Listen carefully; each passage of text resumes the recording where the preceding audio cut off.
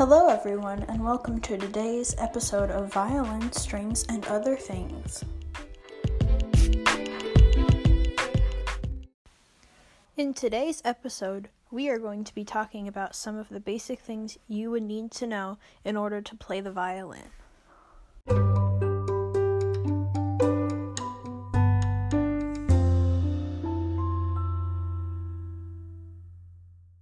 The first thing we are going to be talking about are the different strings on the violin.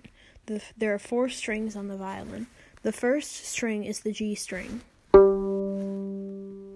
This string plays the lowest notes on the violin. The second string is the D string. The third string is the A string. And the highest and last string is the E string. A website that can help you learn and identify the anatomy of the violin is theinstrumentplace.com.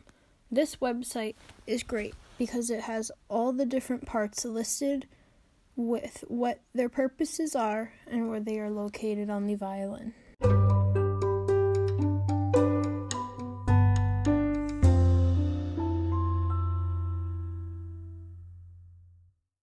The second thing we'll be talking about today is the bow. The bow is what you use to play the violin. The bow consists of a long piece of wood with horsehair attached.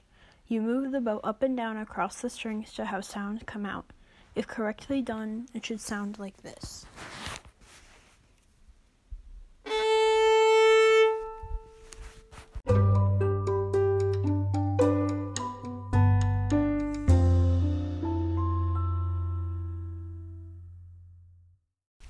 The last basic step you need to know in order to play the violin is how to play different notes.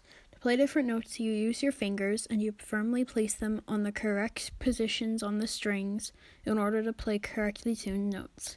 If you just start learning, you will most likely use tape to mark where to place your fingers, but over time, as you build muscle memory, tape won't be needed at all. The website newviolinist.com is great to refer to as it has proper graphics and instructions on how to play in different positions and what the notes are called.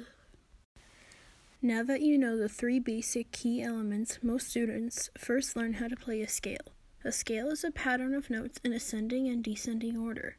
The most common scale is the D scale, starting on the D string and continuing to a high D on the A string, and then back down to end on a D again. Played correctly should sound like...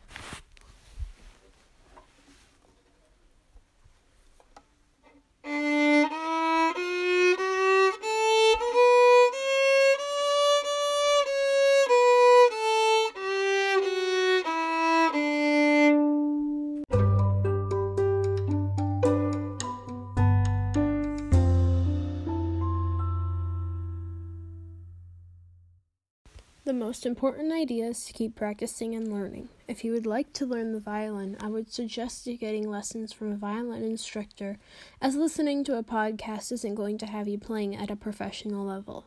Instructors' jobs are to help you learn at your own pace and teach you everything to know.